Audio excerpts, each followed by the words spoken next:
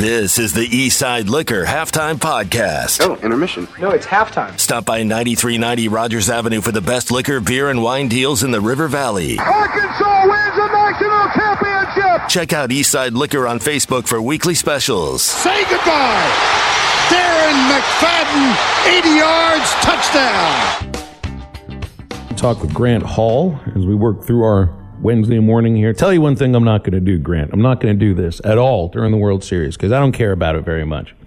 I'm not going to mention anything about that Major League Baseball didn't want this because of television markets and television ratings and anything. I could not care less about TV ratings for the World Series. Not now, not ever, because I think it's going to be a good series. The World Series is good enough for me. I don't know if it's good enough for everyone else. I do not care about TV ratings, Grant.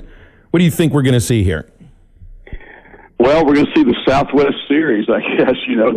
I'm not the person to ask, but I think I had Baltimore and Atlanta, and then I veered over to Philadelphia, and that didn't work. So it's interesting. This Arizona team, Dominic Fletcher played some games with them this year, and he'll get a playoff share, I'm sure.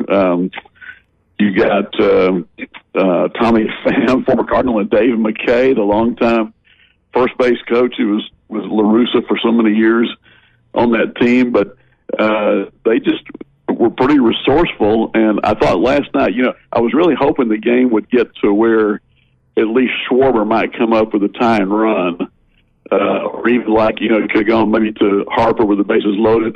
It was kind of the kind of finish Arizona needed, where they kept the crowd out of the game, the amazingly loud Philadelphia crowd those last couple of innings. Here's an interesting fact. We got a text in from Hogwild about that. Both Arizona and Texas lost over 100 games 2 years ago. Yep. This is also, these teams combined, Matt, for 174 wins, fewest win total in the regular season for the combatants in the World Series ever. Can't be, it's not irony or anything like that, but it happens to be the year that the playoffs expanded. 84 wins for the Diamondbacks this year, regular season wins. Does the regular season, does it matter anymore in baseball world? Because used to winning the pennant, that meant something, winning the regular season. Now it's just getting in the tournament and seeing what can happen. Winning a division only leads to heartbreak in the cases that we saw this year. It seems like it's changing right in front of our eyes. Well, and I think it's good for baseball. This is a good thing that two teams, Grant, that lost 100 games 2 years ago and kind of snuck into the postseason are here. Because you know why? It gives somebody like me a little bit of hope. The idea that the cheese can be found by the rat, no matter how small the little piece of cheese is. The Pirates can get there at some point, Grant. That's the lesson I'm going to take from this. Yeah, all you got to do is call Bruce Bochy or somebody, and turn that thing around for Texas. The teams that win 100 games, hey, you could be gone pretty quickly. Maybe there's a new formula for how to get through these gradations of playoffs. I don't know, but it involves great starting pitching, I think, and I thought Philadelphia had that, but they didn't win. Grant, this offense, is it just? What do you expect to change with this Arkansas offense, or is it just we're just not very good? Do we just have to kind of? Well, yeah, Matt. Interestingly, I just listened to Sam, a little bit of his call this morning on the SEC network, and or the teleconference they have each Wednesday, and he was just getting out of a meeting with the offensive staff, talking about how Kenny Guyton was more knowledgeable than he even realized about the running game. But he just said, he repeated, we lost our spirit on offense, got to get it back. He did say that Kenny has great rapport with the players. He brings that and enthusiasm. And then Sam was asked, and maybe y'all talked about this, I don't know, but would he, having had the experience of hiring coordinators now, would he maybe do it differently next time? And he said no, he didn't think so, because Travis Williams obviously worked out well, and plus Sam had worked with Dan that 1 year and liked what he did on offense that year. And he liked what Dan did at Maryland for 2 different years. Of course, he had one of the Tungaloa brothers that helps. But he said maybe we aren't a pocket protection team, and we only did about 8 or 10 of those on average the previous 3 years per game. Maybe a little bit more with Felipe Franks. But then you saw the other day, I think it was 29 drop back passes Sam mentioned in his Monday press conference. And when someone asked him about that later, he kind of just threw up his hands like, I don't know why, they didn't move the pocket or they didn't do this or that. And I think it just, he talked about Dan's a good man and a professional guy. It just didn't work out here, and he couldn't put his finger on it. There was one time that they rolled the pocket against Mississippi State near the goal line. It was I think it was when Arkansas was closest to the goal line and led to Cam Little kicking the field goal. He threw it into the ground a little bit. When Ty Washington was open, he kind of came back. Washington's wide open in the end zone. All you got to do is float it to him. He bounced it, and it's in KJ's head a little bit, because that's a throw that he makes. That's a throw a lot of people can make, and that's not on the offensive coordinator. At that moment, maybe you think to yourself, well, if you're Dan Enos, well, that play didn't work. It should have worked, but it didn't. So why am I going to call it again? Well, Matt, you're from a coaching family. If you had Criswell sitting there on your team, would you look at him a little bit in these closing games? Once you can't get to 6, I think everybody needs to be evaluated, Grant. I think the way the game is right now, if you don't get to 6, KJ can come back. There's nothing wrong with giving Criswell a series or two, giving some other guys some a little bit of play to get some tape out there and to see what you can't do. But as long as you got a chance to get to a bowl game, I think you got to ride with KJ if he's healthy. A fascinating component to all of this, to me, is Drake Lindsey, who's sitting there at Fayetteville High School with 37 touchdown passes in 8 games, and he can throw the ball about 70. He's 6'5", 225, and he's not a runner. He's got about 4'8" speed, 4.85 maybe, but in a recent game, I saw him pirouette and get away from a couple of guys. He's committed to Minnesota. I think Walker White. Walker White. He's committed. He's at a Little Rock Christian. He's got the family name too. Kind of like Lindsey does. He's committed to Auburn. So does make you wonder. Depending on what they do with offensive coordinator, but Arkansas is playing out until November the 25th, and I believe signing day is December 18th.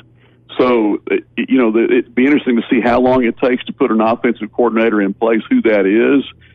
Most people think Sam likes to run the ball, even he likes to have a run-pass guy at quarterback.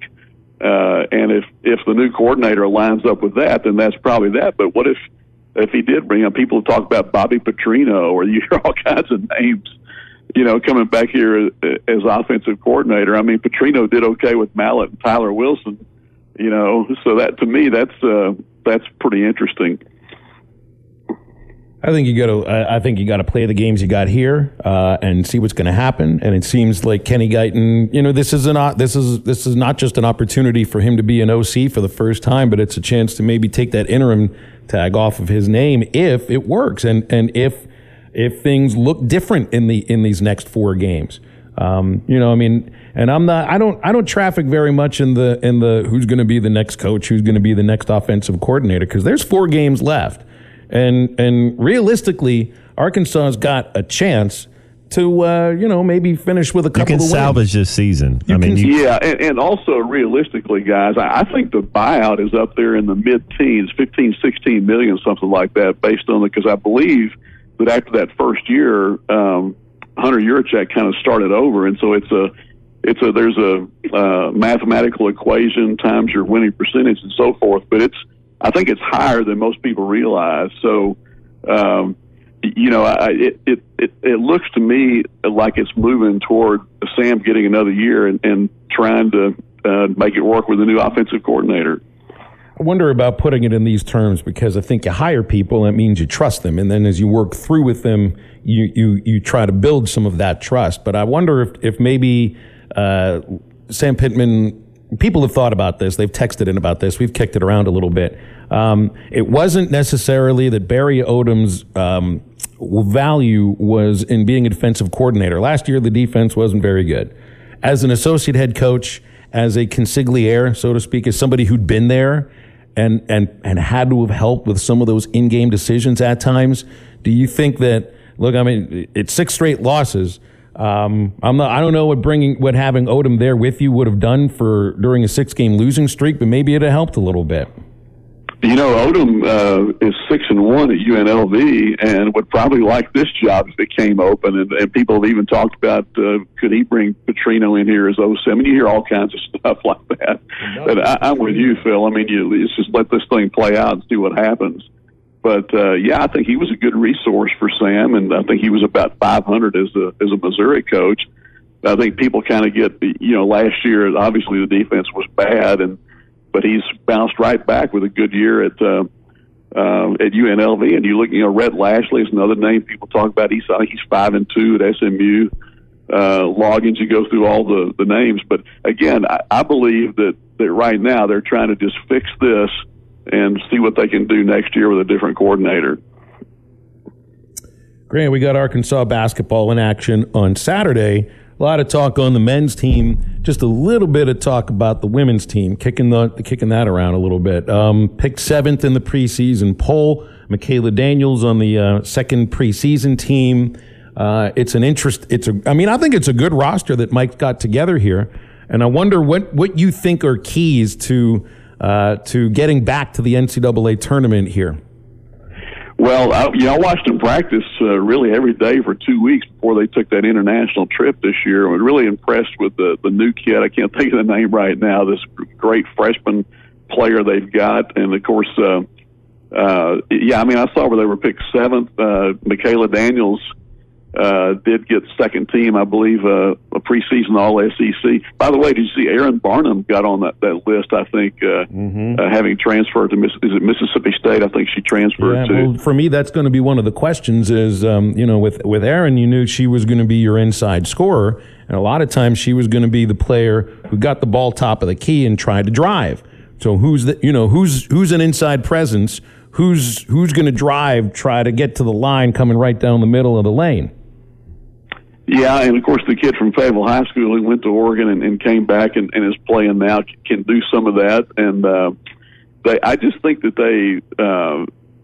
Mike has put a whole lot into how to I know he talked the other day about they were just a few points here and there, but he knows they need an infusion of things, and they're putting a lot into it. And I liked what I saw in their practices. So to me, I think 7th might even be a little bit low for a prediction this year in the conference. It's football season at your neighborhood Buffalo Wild Wings. And with 64-inch TVs, beer, burgers, and, wings, Buffalo Wild Wings is the best choice to watch the big game. So bring the gang and join us this football season at your local Buffalo Wild Wings in Bryant, Little Rock, Sherwood, Conway, Jonesboro, and Fort Smith. Buffalo Wild Wings, beer, wings, sports, and your home for any game. Roar!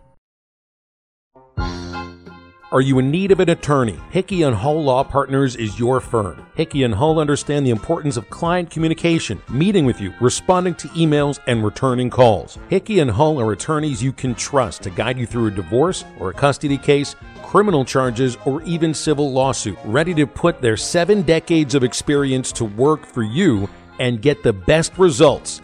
Every case is important. Hickey & Hull Law Partners strive to give each client the time and attention it deserves. Visit them at kevinhickeylaw.com. Hickey & Hull Law Partners. Things are about to get better. And now, back to the podcast. Certainly to get a chance to play somebody in an exhibition game, to be able to play a team that has a chance to win a national championship, certainly makes this game way more meaningful and way more special than just a normal exhibition game when you look at lessons that can be learned once this game is over. I guess it kind of fits that the same year that you had another number 1 seed lose to a 16 seed in the NCAA tournament, that no baseball teams that win a division go to the World Series. That was Eric Musselman talking about Saturday's opponent in the last exhibition game, the Purdue Boilermakers, who definitely are the last number 1 seed to lose to a 16 seed. It happened in March this last year. Fairleigh Dickinson took them down. And they bring back almost the entire team from last year. It's not just Zach Edey. They've got most of them back. and they only have one transfer. This is a team that's been together for a long time, Matt, and Arkansas has been together for just a few months. Yeah, they're a smart basketball team. They like to share the ball as well. It'll be good to get some tape. You're not going to face a 7'4" guy a lot, but you might have to beat a team like this. I mean, you look about, what was it, the Adonia? The I can't say his name right, but the Sonogo. Sonogo. He's a big 6'11" kid that's like that we had no answer for him last year in the tournament. You know, they just kind of ran everything through him, and then they had a shooter. So it'd be a good matchup to see where we're at. Yeah, I don't know anybody that's going to have an answer for Zach Edey. Didn't have much of an answer for him last year, but somehow Fairleigh Dickinson won that game. Yeah, by committee. You got to try to get him off his spot as much as you can, and man, you got to play help defense. I mean, it's a full 40 minutes. You know, like it's you got to be aware of what's going on. They can run everything through him, especially if he's a willing passer. I haven't seen him play as much, but that's why I like our big, the twin that stayed. He's a very willing passer. You cut off him, and he can drop some dimes. Let's take some calls. We got Rick in Fayetteville on the McClarty Daniel hotline. Hey, Rick, appreciate your call today. What's going on? Guys, I'm the one that called in the other day. Matt, I got a question for you. Can you hear me? Yo. Hey, I know you played here at the Razorbacks. Did the offensive number one starters not practice against the number one defense, or was that a reflection that the coaches just put on the back burners so that nobody got hurt? Yeah, well, you would do some ones-on-ones. A lot of times you're going to do some skelly. You'll do ones-on-two, but you'll have some individual drills where you're going to go best on best. I haven't seen how they don't let you watch practice up there much anymore. But Coach Nutt, the only way you're going to get better is by competing. And then if you're out there ones-on-ones, and especially when you're doing one-on-one and skelly, you're going to have your ones going against your ones. Okay, well, Matt, that's a fantastic answer. My next question is, you've got a number 5 rated defense in the SEC, which is just amazing. Now then, if they're competing one-on-one, mano-a-mano, wouldn't the Razorbacks offensive really have enough grit and gumption to get up and just, make the play? No matter how bad the offensive coordinator may seem, no matter how bad if you run 3 plays through the same 43 veer, 43 dive hole, and you score, 40 yards a run, you run through both end zones. Am I right or wrong? Well, I get that idea, Rick, but I don't think the idea that iron sharpens iron is always correct, because sometimes it's iron against graphite. You know what I mean?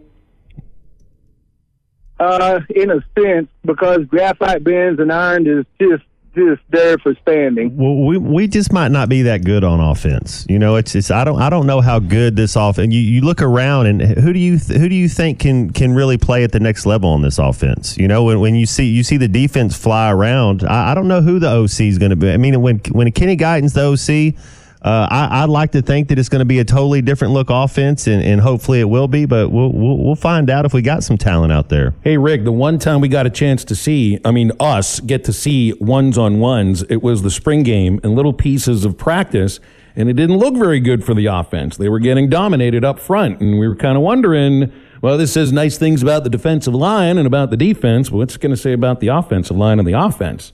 That's what I took from that, is that there was an imbalance then. And man, you went into the offseason, you went into the summer kind of like, well, everything looks improved, but the tackles and the offensive line, who knows what's going to go on there? And I don't know. I guess it kind of started from there. But I don't know if the iron sharpens iron always works. You still got to be able to evaluate high school talent and get the linemen in here and get them in a college offseason. And that's something you should be able to do from within. And that's supposed to be Coach Pittman's bread and butter, but sometimes it's hard evaluating talent, and sometimes you don't get the right guys in. And sometimes one side of the ball just gets pushed around in practice.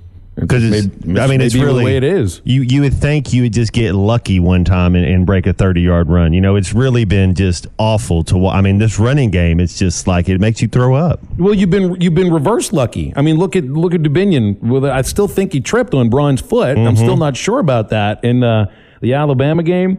Man, with all the room to run in front of you, think about that. You went from 1 week maybe a running back falling down without really being tackled or tripping on one of his offensive linemen's foot, that close to having a chance to beat Alabama, to scoring 3 against Mississippi State. They couldn't do Your anything. offensive coordinator's fired, and it feels like the foundations of the program are shaky. Couldn't run the ball against Mississippi State. Couldn't hit the holes. Couldn't do. 3 points. That's you're not being very successful out there. 877-377-6963. If you want to get in with us, that's the McClarty Daniel hotline. Ones versus ones are like Sam Pittman says, good versus good. Sometimes good is good, and sometimes good is just, sort of the ones. This team's not going to go out there all of a sudden and throw 35 up there against Florida. It's not all of a sudden we're just going to be awesome on offense unless we get some help on special teams and defense. You just have to be good enough. What's a reasonable number? You got to be better than 3. Our thing, if we could score 17 points, if you could score 21 points, you felt like you gave – you're trying to score as much as you can, but you felt like you gave your defense a chance. But that's what I'm saying. What's our average going to be, Phil? These last 4 games. Let's don't take in Florida International, but these last SEC games, is our scoring average as an offense going to be over 21 points? I don't know. I would like to say yes, but I don't know. I really have no idea. Based on what we've seen right now, I can't say yes to that just because we haven't seen it yet. We haven't seen it. But look, the defense is averaging under 23 points allowed per game. So we got to score 24. How can you be 2-6 with a defense that is allowing less than 23 points per game? It's mind-blowing to think about. I haven't looked at the rankings and where Arkansas ranks here and there because, next week is when they get back to action. But they're one of the better defenses right now in the Southeastern Conference. Really, when's the last time you could say that about Arkansas? We're upper half. We're definitely. You put our defense up there, top 5 defense, I think, in the SEC. It's a defense that legitimately could have 6 wins. Get turnovers. I thought we got that turnover against Mississippi State early. I thought the floodgates were going to open up, and then we didn't. Nothing could happen. We had the one scoop and score, and they had a false start going on, but our defense has been stingy all year. We use the word disconnect a lot about the relationship between, maybe not relationship the right word, but what Sam Pittman wanted and what Dan Enos was calling. And I think there was a disconnect between the personnel offensively and I think the OC, at least that's the way it looked like it played out energy-wise this last weekend. But there's also a huge disconnect between the offense and the defense. Huge disconnect. You've got one of the best units, I think, in the country defensively, and one of the worst units in the country offensively. You got to find a way to meet in the middle at some point, right? Finally got a safety. We've been the last 2 or 3 years without a safety back there. You got some playmakers on the outside. You have some DNs. You got some linebackers that can fly around the field. Yeah, you finally do got a legitimate SEC defense. BetOnline is your #1 source for all your betting needs. Get the latest odds, lines, and matchup reports for baseball, boxing, golf, and more. BetOnline continues to be the fastest and easiest way to place your wagers, including live betting and your favorite casino and card games available to play right from your phone. Head to the website or use your mobile device to sign up today and get in on the action. Remember to use our promo code BELIEVE, that's BLEAV, for your 50% welcome bonus on your first deposit. BetOnline, where the game starts. Hey sports fans, don't let plumbing issues throw you off your game. Pascal Air Plumbing and Electric is here to tackle those pesky drain blockages and ensure your water heater is always in MVP form. With Pascal's world-class service, you can count on a winning play every time. Whether it's a quick drain clear or a water heater touchdown, Pascal's got the expertise to keep your home running smoothly. Stay in the game and leave the plumbing to the pros. Schedule your service online anytime at gopascal.com. Pascal Air Plumbing and Electric. Time to talk with Alyssa Orange from Pig Trail Nation here on an off week. Doesn't feel like much of an off week, Alyssa. How's your off week going? So far, so good. Hope I sound better, by the way. I remember our conversation last week. I'm not on my AirPods. You are loud and clear. You sound great. You sound like you're sitting next to me right now. That's great. But no, it's going well so far. I got to kind of just really chill and relax these last 2 days, which are technically my off days. And, tomorrow I'm into the Halloween thing. I love it. It's one of my favorite. And we're going to go listen to R.L. Stine do a speech at the Fayetteville Library up here tomorrow. So I'm really excited about that. What are the costumes this year, Alyssa? So Finn is going as Mario. Nice. And so we're going to do a whole thing. Bella is going to be Toadette if she'll put the costume on. Saul will be Luigi, and I'm going to be the superstar because our next door neighbor is going to be Princess Peach and Bowser. So that sounds like a good time right there. Yeah, whole thing. Superstar Mary Margaret, the SNL character. Are you going to be? I'm just going to wear a gold star on a T-shirt. All of a sudden I was just like, what? I pictured you sticking your hands in armpits and then sniffing them.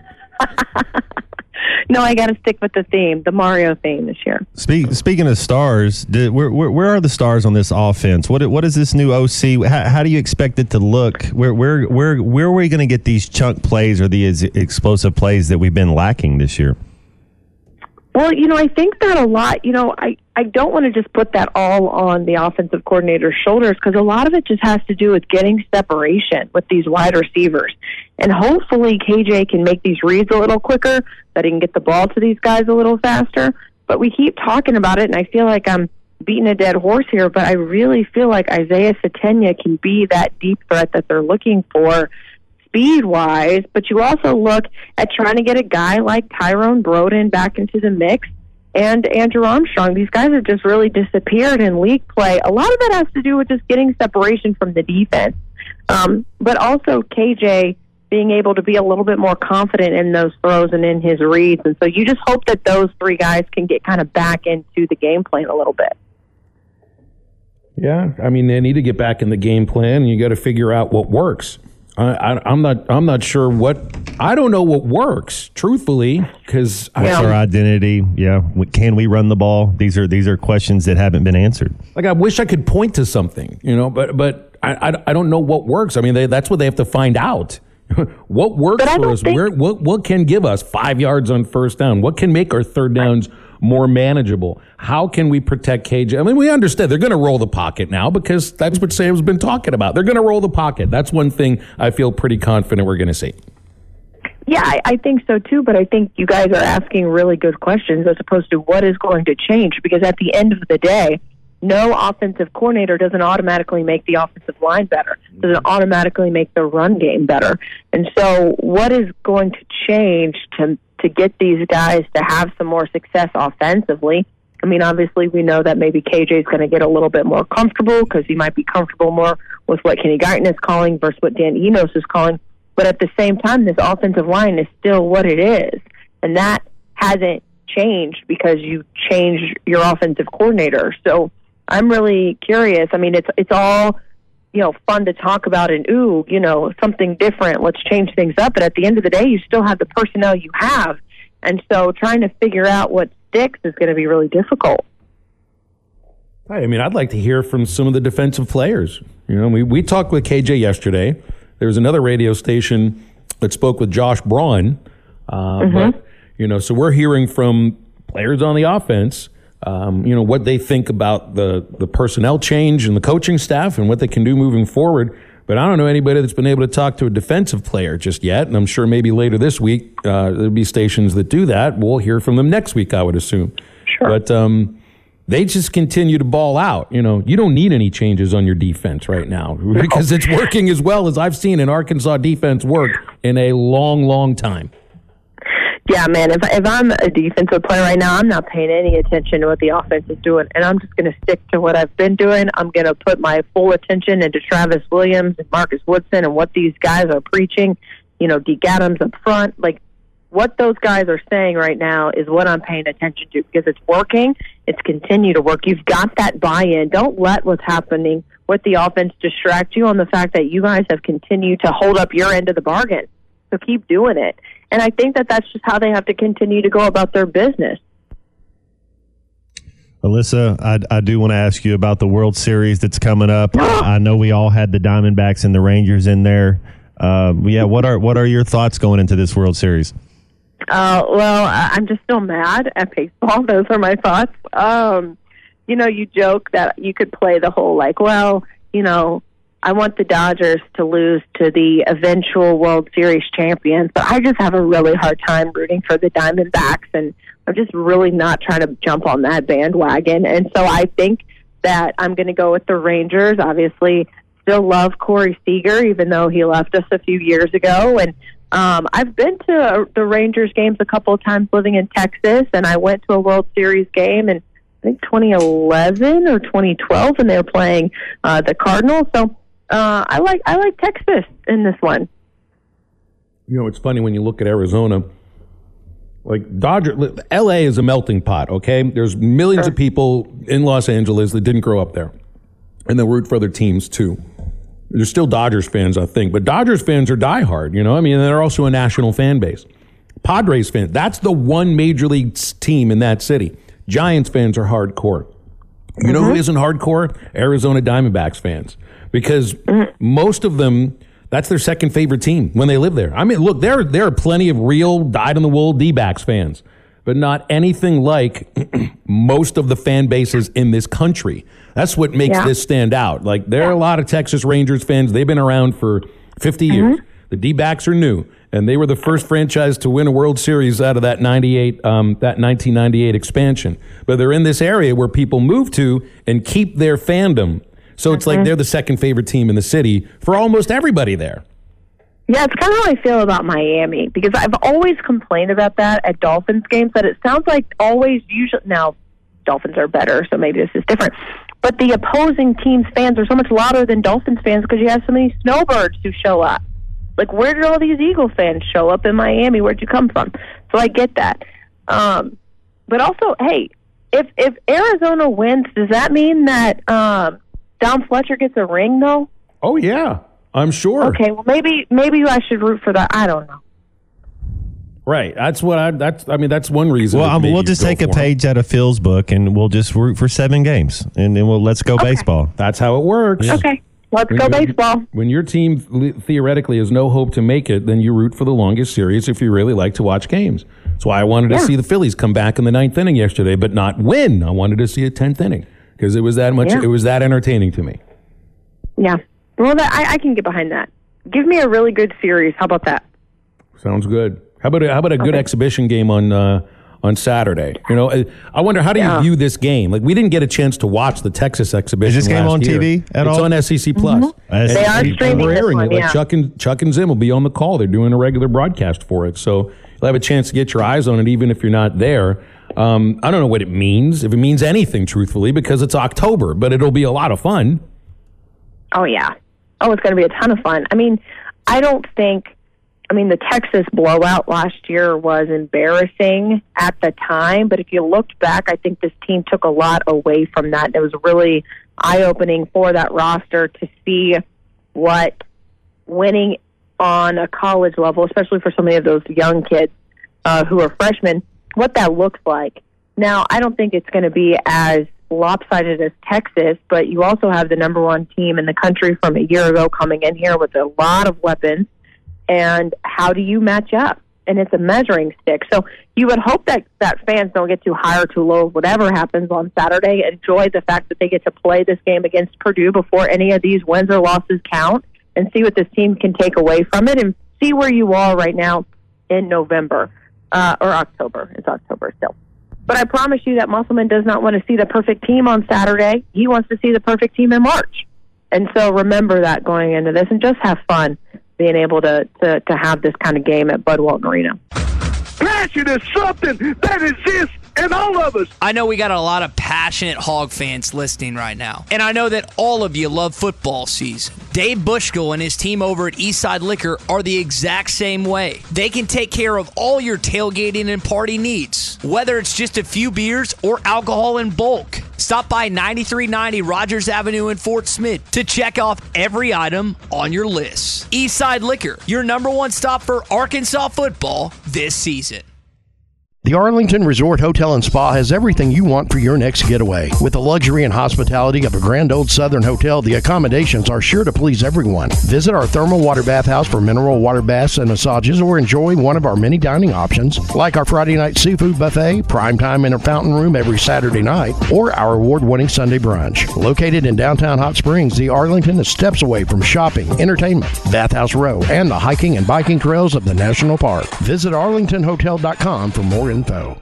Hi, everybody. This is Chris George from Joshua's Fine Jewelry in beautiful downtown Russellville. It's the most wonderful time of the year. Christmas gifts, weddings, heirloom family treasures. And at Joshua's Fine Jewelry, we only have one sale every year, and it's right now. Every single item in our store is value priced for Christmas. We do custom one-of-a-kind jewelry. If that's what you're looking for, come see us. You can get anything fixed for a Christmas gift. Selection, quality, service, and Christmas red tag prices now through Christmas at Joshua's Fine Jewelry in beautiful downtown Russellville.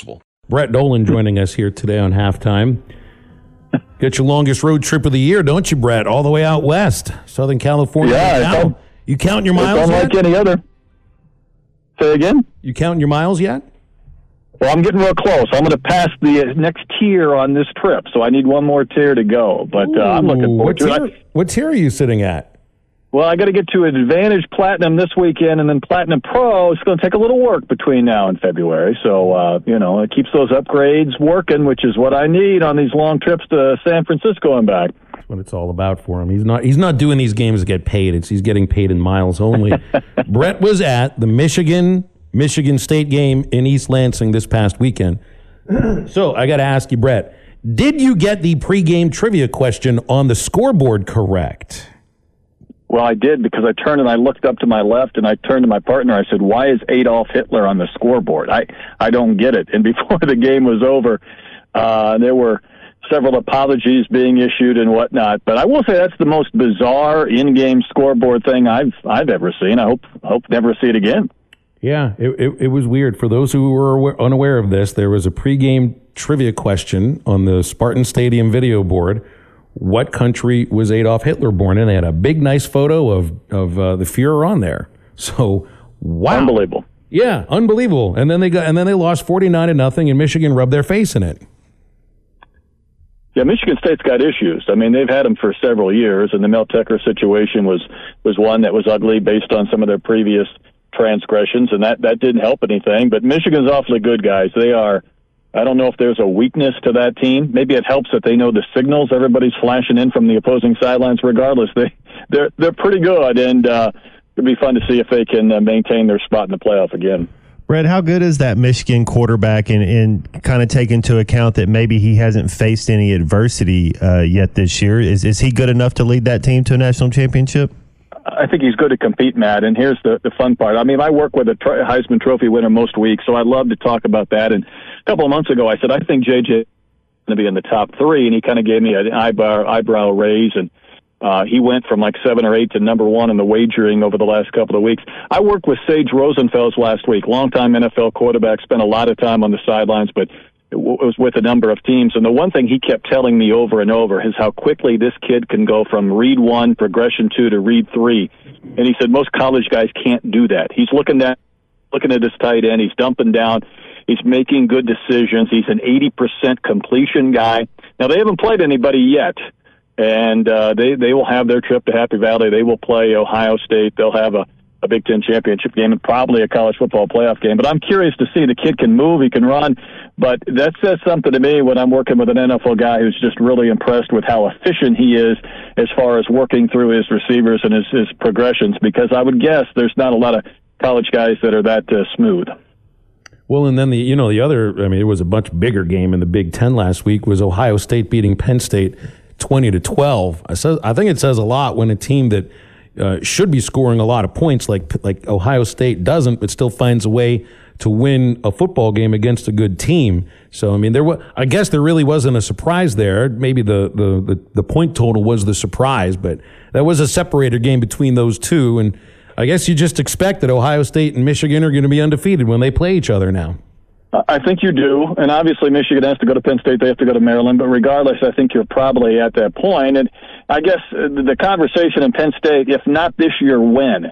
Because they felt like this might finally be the year. Ohio State's coming back to the pack just a bit, but they still couldn't beat them. And James Franklin's been kind of the bridesmaid for a long time. I don't know if he's 1-9 now against Ohio State, but that would probably leave some Nittany Lion fans frustrated because they probably thought this was the year, even though going on the road, and there were a couple of bizarre sequences, a scoop and score called back and whatnot. But offensively, they just didn't do enough. And Ohio State has enough talent to at least get to that point, maybe where they have one loss or no losses when they face Michigan again for a chance probably to be in the college football playoff. Brett, well, we all know that Arkansas had to change their coordinators, let the coordinator go. What is the kind of the feel on the national side of it? It's got to be pretty bad when you're letting go of your offensive coordinator after week 8. Yeah, I think that's probably where I enjoy kind of tuning into Arkansas more so. I mean, I'm here locally during the week, but I also get a chance to see what the national people are saying. And there's a little bit of surprise only because, Maryland's been a really good offensive team the last couple of years when Dan Enos was there, but obviously something just didn't click. And, Sam, in his press conference on Monday, I really like it when coaches open up and communicate. Sometimes we see more guarded coaches, and he probably opened up maybe a little bit too much, talking about the losing the spirit and too many plays and too many situations. But he was pretty candid about the frustration, and I think that's part of the national storyline as well. Just a surprise that K.J. Jefferson, who was considered one of the top quarterbacks in the country in this offense, has just not been able to get anything done. And last week was so unfortunate because just 10 points, whatever, wins the game and maybe buys them a time to get something back on track. But clearly they were just off the track so far that it was time for a change. But when you don't make it to November and the first of a 3-year deal, it does come as quite a bit of a surprise for those people that just kind of pop in and out and cover Arkansas periodically over a year. So here's a game that you saw a few weeks ago where these two teams they could have thrown monkey wrenches into the division races in the SEC. You called LSU at Mizzou. That is the Missouri Tigers' only loss. It was one of the more entertaining football games of the season, 49-39. Both teams have terrific offenses.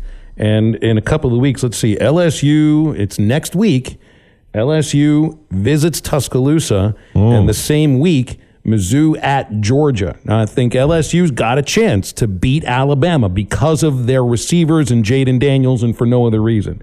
I think Missouri is dangerous at Georgia. Now, you've had your eyes on both of these teams. What do you think? Well, I do think anytime you have your team, you've got a chance. The Missouri game's more intriguing to me, Phil, because I still feel like they should have won that game. There was a late pick six. It was a 3-point game. Mizzou was trying to drive down to tie after they lost a 15-point lead earlier in the game. I got to believe that's one they feel like they should have won. Now, we just picked our schedule a couple of weeks ago. We had one open date for November 4th, and we were choosing between Missouri at Georgia or Bedlam. And I wanted to do both, and we ended up going with Bedlam because we may not see it again for a while. But the Georgia-Missouri game's intriguing, no Brock Bowers or whatnot.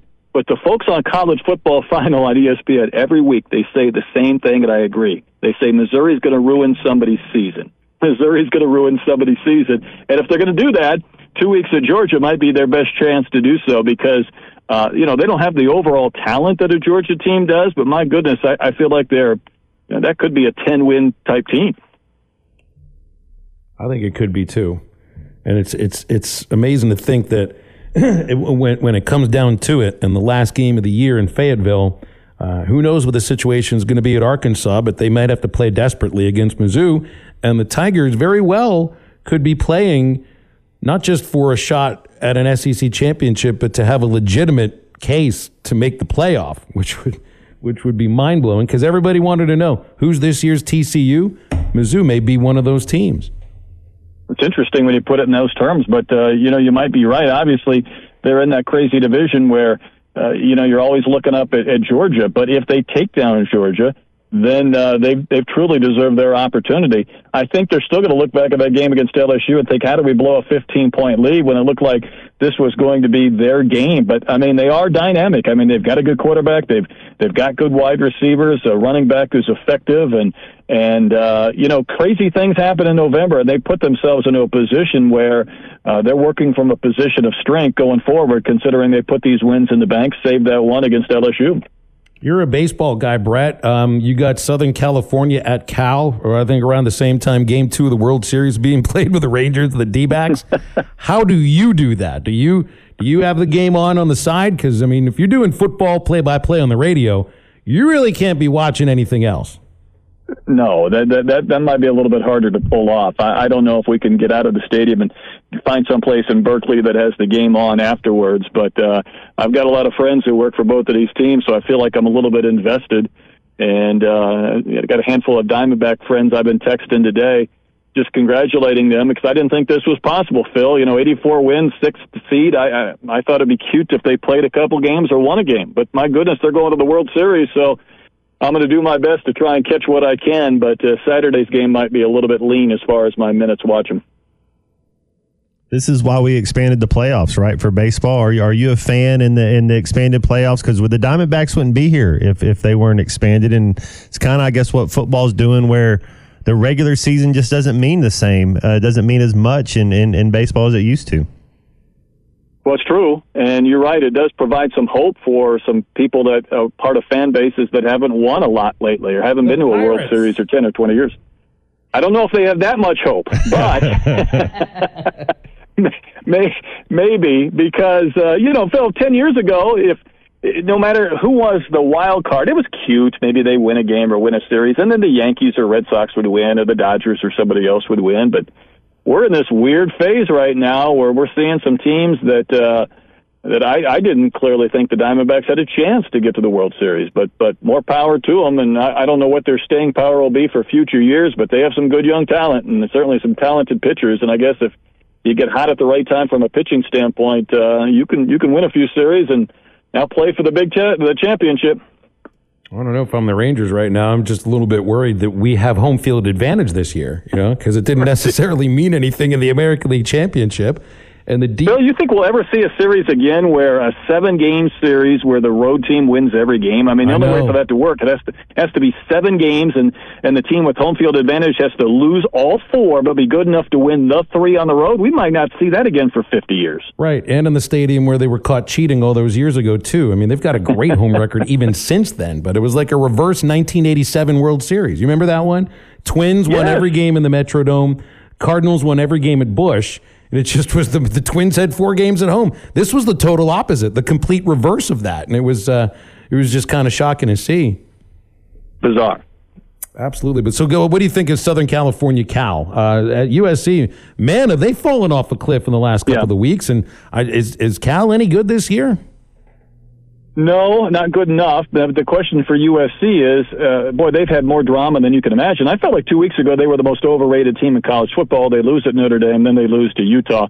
They almost lost to Arizona. We picked this game a few weeks ago. It's a tough week for good games. We wanted to see Caleb Williams, thinking he might be a Heisman candidate again or win it for the 2nd straight year, which has been done only once. But I don't know if you've been following this, and probably not, Phil. So there's this issue with Lincoln Riley. He's not been at practice for 2 days. He's been sick. He missed his radio show. They're not sure if he's leaving. Caleb Williams, there's conversations about him not playing the remainder of the year because they've lost 2 games. They didn't make any other players available, none after the Utah loss last Saturday, which was really strange. So, my goodness, they have had their fair share of drama. And I want to see Caleb Williams again. I want to see, I want to put my eyes on him and see him for 4 quarters. Is he going to show up? Is Lincoln Riley going to be there? We've been the drama queens lately with Michigan last week and USC this week, but there's some subplots, to say the least, with the men of Troy. They're really good at picking drama, Matt, because next week they get the last Bedlam game potentially, in however long. So, I mean, you guys know how to pick them, Brad. If to say anything, it hasn't been the best in Arkansas, and Coach Pittman's always stands up and shows up, and no doubt. To go 0 dark 30, that's kind of wild. Yeah, Brad, is that legit? 1,000%. Are the rumors legit? Like Riley might be leaving? Is that what you're hearing? Well, I mean, I don't know what credence to put onto some of the conversation on social media, but some were wondering if he was possibly going to leave for an NFL job, if he was considering some other option. They've been trying to elevate Cliff Kingsbury from a staff role to be able to be on the sidelines this weekend if Riley's not there, but they find it weird that it's illness or sickness or there's some curiosity about it.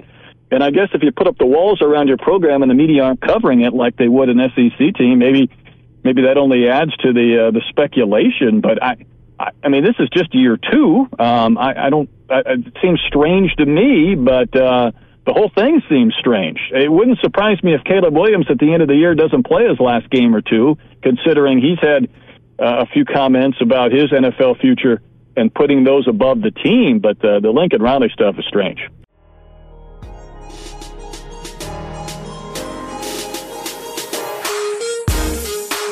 You're listening to the Eastside Liquor Halftime Podcast. Check out the Bud Light Morning Rush Podcast at hitthatline.com. This podcast has been presented by Bet Online. This podcast is an exclusive property of Pearson Broadcasting. It may not be copied, reproduced, modified, published, uploaded, reposted, transmitted, or distributed in any way without Pearson Broadcasting's prior written consent. Thank you for listening to Believe. You can show support to your host by subscribing to the show and giving us a 5-star rating on your preferred platform.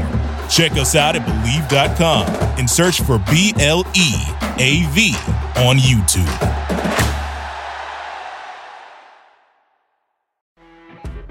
You know when you're listening to a true crime story that has an unbelievable plot twist that makes you stop in your tracks?